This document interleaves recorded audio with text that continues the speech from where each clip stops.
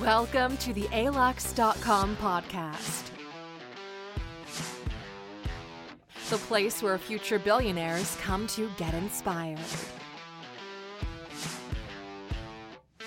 The World Economic Forum said, and this is a direct quote, "By 2030, you will own nothing and you'll be happy." There's a new breed of poor people out there, some by societal design, some by choice. They don't look poor on the surface, but they're cursed to live their entire lives being anxious about money. Here are 15 signs you are the new poor. Number 1. Your rent consumes half of your income, or you still live with your parents. You don't own much, and what you do fits in a travel bag, if someone would only lend you one.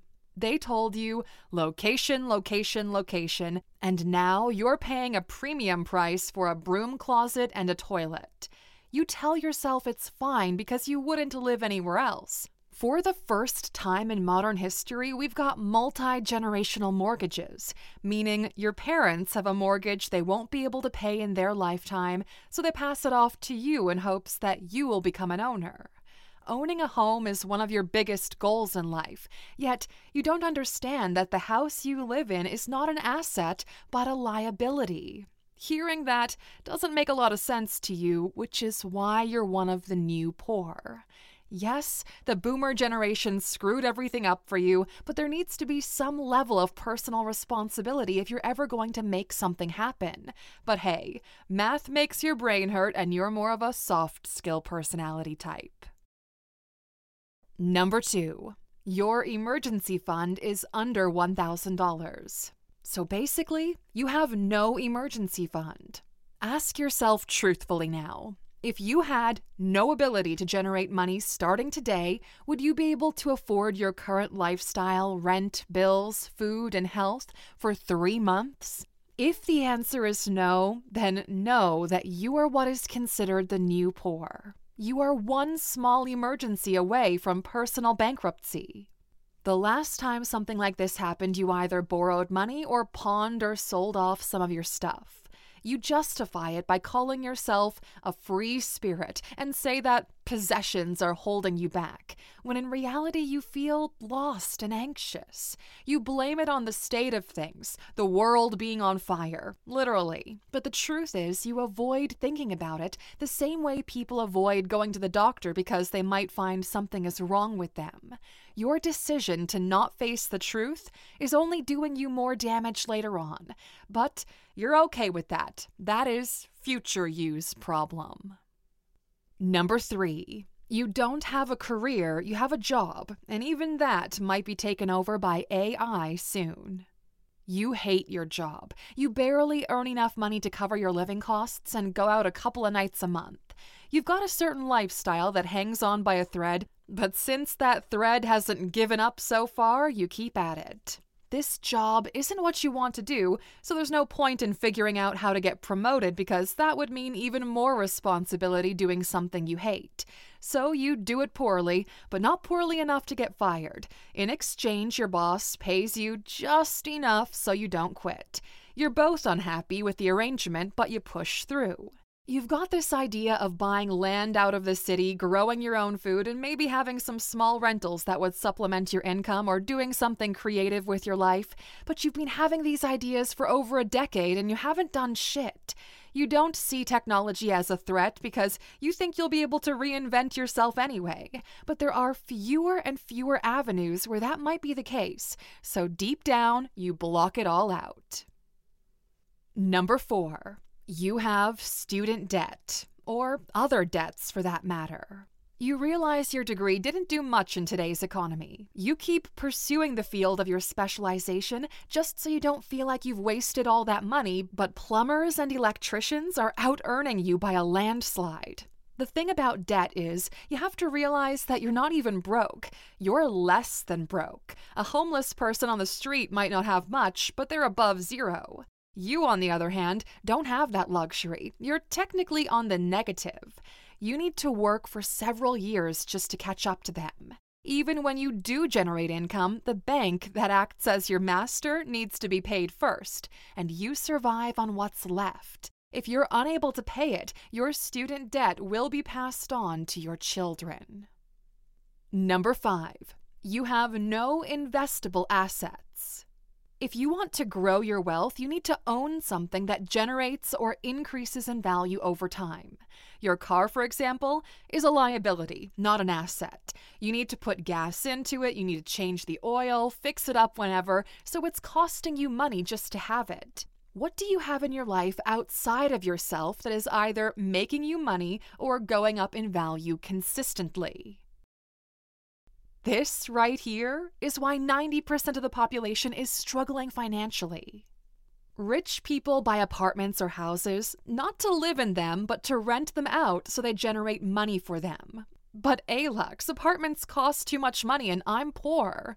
Then buy stocks. You love going to Starbucks and buying overpriced coffee and snacks, but do you own any Starbucks stock? Did you know that you can buy one share of Starbucks for only $100? Most platforms today allow you to buy even less than that. Not just because if the company does well, the price of your stock will go up, but you get paid dividends. For example, Starbucks pays a 2% dividend. That means that for every $100 you invest in Starbucks, you're getting $2 every year, and there's no limit to how much or how little you can buy. Buy things that go up in value. Most people laugh at rich people paying millions of dollars for art, but the rich know something you don't. For every $100 invested in art, investors saw a 13.8% return annually. That's better than owning gold, real estate, or investing in the S&P 500. And today, anyone can become an investor in fine art starting with only $20. Number 6. Inflation is outpacing your earning power. You know you're the new poor when things are becoming more expensive faster than you're able to increase your income. For example, 2021, inflation in the US was 7%, meaning most things got 7% more expensive. 2022, another 6.5% on top of the previous year. So in the last 24 months, prices have gone up by 14%. Has your salary or income increased by at least that? Last year alone, rent went up 14.07%. Whatever your job is, you need to be paid more to be able to support the same kind of lifestyle you have right now. If your income earning ability doesn't go up at least as much as rent and inflation does, you're getting poorer by the year. Number 7. You use payment plans to buy things, although you end up paying more. Buy now, pay later services and installment payments are everywhere. You mean I can just pay a little bit now and get my hands on it immediately and pay the rest later in multiple installments? Sure, sign me up. What most people don't realize, though, is there is an interest attached to this service, which can be up to 30% more if you were to just pay the full amount. Let's say a phone costs $1,000. You could either pay the $1,000 up front or get it in installments. Most people assume that the installments would be 4 payments of $250 adding up to $1,000, but that's not how it works. The average retailer will typically charge a flat interest rate between 11 to 27%. So instead of paying 4 installments of $250, you agree to pay 4 installments of $300. At the end, the retailer pockets $1,200, $200 more. Just because you have enough money in your pocket to take it home today doesn't mean you can afford it. Number 8. You transact with digital money, not cash. If we were to tell you that cash was a superior form of payment from a value perspective, you might call us crazy. It takes 32 digital transactions for the value to go from the individual to the credit card companies. Just bear with us for a second, this might blow your mind. Let's say you've got $50 in your bank account.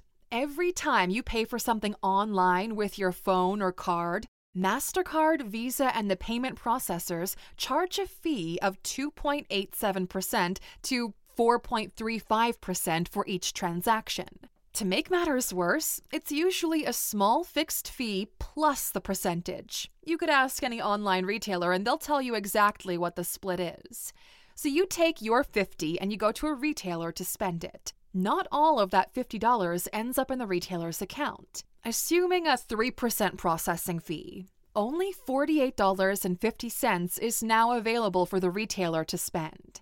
The retailer goes and spends it. The processors take their cut once again, and out of that initial $50, you only have $47.30 left. They'll chip away at it every time they use digital money to pay. Do this 32 times, and almost all the value has been moved from the hands of society and into the pockets of these businesses. So why is cash a superior form of payment? Well, if I give you a $50 bill, you get $50. If you go somewhere and buy something worth $50, that person gets to keep all of the value. Not to mention that they'll charge you a maintenance fee just for keeping your own money in your account. Number 9. You are your parents' retirement plan. The new poor are chained to costs unrelated directly to them. Your parents did poorly in life. No savings, no investments, little pension, and now that they've gotten older, you realize there's no real way for them to support themselves, so you have to step up. Your parents will need support, treatments for illnesses that become more and more frequent. You're happy to be there for them, but you realize you can barely take care of yourself. So your already poor financial life is taking an even bigger hit as the hole just keeps getting deeper. You tell yourself you'll figure it out, but the confidence is low. Number 10. Everyone around you is living the same way as you are. Everybody around you is struggling. No one is thriving. You're fine with that, and you blame the system, whatever that is this week. You could look at someone's friends and quickly figure out exactly who they are. If everyone is dealing with the same struggles and no one is winning, there's no path out. There's no guidance. Nobody is clearing a path. The new poor have already given up. There's no motivation to change anything because the problems seem out of your control, so you settle in your mediocrity. If you're surrounded by losers, by poor, unmotivated individuals, you need another source of input. You could still be friendly, but you're not going to find answers with them. How valuable would it be for you to have a mentor, someone to point you in the right direction and teach you how to build your life brick by brick? How much would you be willing to give someone to show you the way to a great life? Some in your position would say everything. We built the ALUX app for people like you. Millions of dollars of coaching sessions, actionable mentor advice, and step-by-step plans right at your fingertips. Go to alux.com/app and get yourself a yearly subscription. 10 minutes a day and see what happens. 100,000 people have downloaded the app and their lives are changing progressively for the better. While you're out there missing out because you just don't trust that things could ever be different. Go to alux.com/app right now and allow us to prove you wrong. Number 11. You pay for the services and one-off experiences, not the goods. The way the market keeps you poor is by limiting how much value you're able to acquire. They're selling you this service-focused lifestyle where you no longer own anything. Instead, you pay a substantial amount to use what they own. You don't own a car, you Uber everywhere. You don't even own a bike. You rent an electric scooter because walking takes you an extra 7 minutes. This generational shift removes value from the lives of the youth. If you own the scooter, after a few years you might be able to sell it and return some of the money you spent to acquire it back into your pocket. Convenience is costing you money. You're paying $15 a time, and it doesn't sound like much, but you don't realize just how expensive this is over the long run.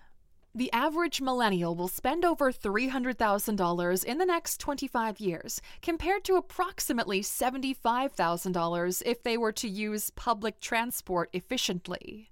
Everything is digital now.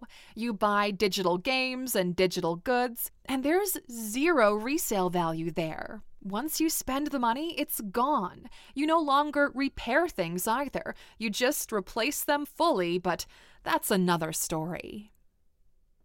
Number 12. You overpay for the little things, but do it consistently.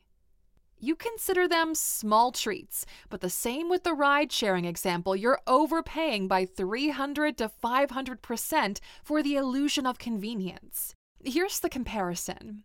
The average coffee at Starbucks costs about $2.50.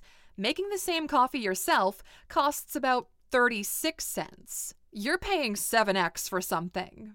Brand name medication is 5 times more expensive than generic stuff, even though they've got the same chemical makeup.